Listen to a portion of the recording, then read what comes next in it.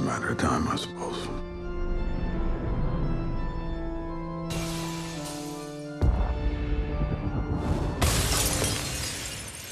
Watchmen polarized audiences when it arrived in theaters in 2009. Coming not long after Marvel's Iron Man, many were expecting a fun, action-oriented superhero movie. Watchmen, however, is not that kind of movie.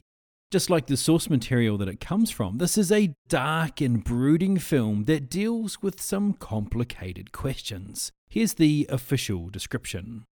In a gritty and alternate 1985, the glory days of costumed vigilantes have been brought to a close by a government crackdown. But after one of the masked veterans is brutally murdered, an investigation into the killer is initiated. The reunited heroes set out to prevent their own destruction, but in doing so uncover a sinister plot that puts all of humanity in grave danger.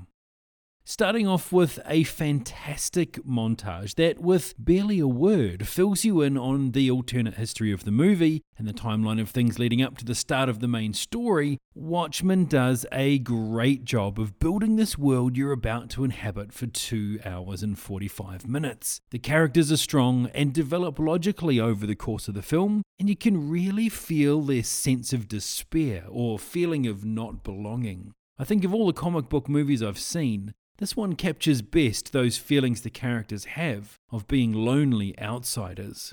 Rorschach's commitment to the truth in the movie leads to a brilliant, defining moment where it all just bursts out from him. It was so well done, and you could really feel it in that moment.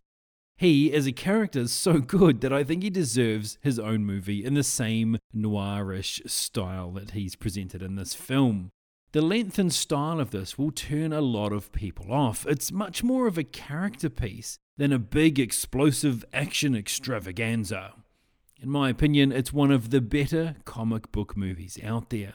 Top all that off with a fantastic soundtrack of 1980s music, and this is a pretty good package. If you like bright lights and shiny tights, this is not the comic book movie for you. If, however, you like a superhero movie with some depth and that deals with some philosophical questions, this will give you a lot more to chew over than some other DC adaptations. Leave me alone! The world will look up and shout, "Save us." And I'll whisper, "No."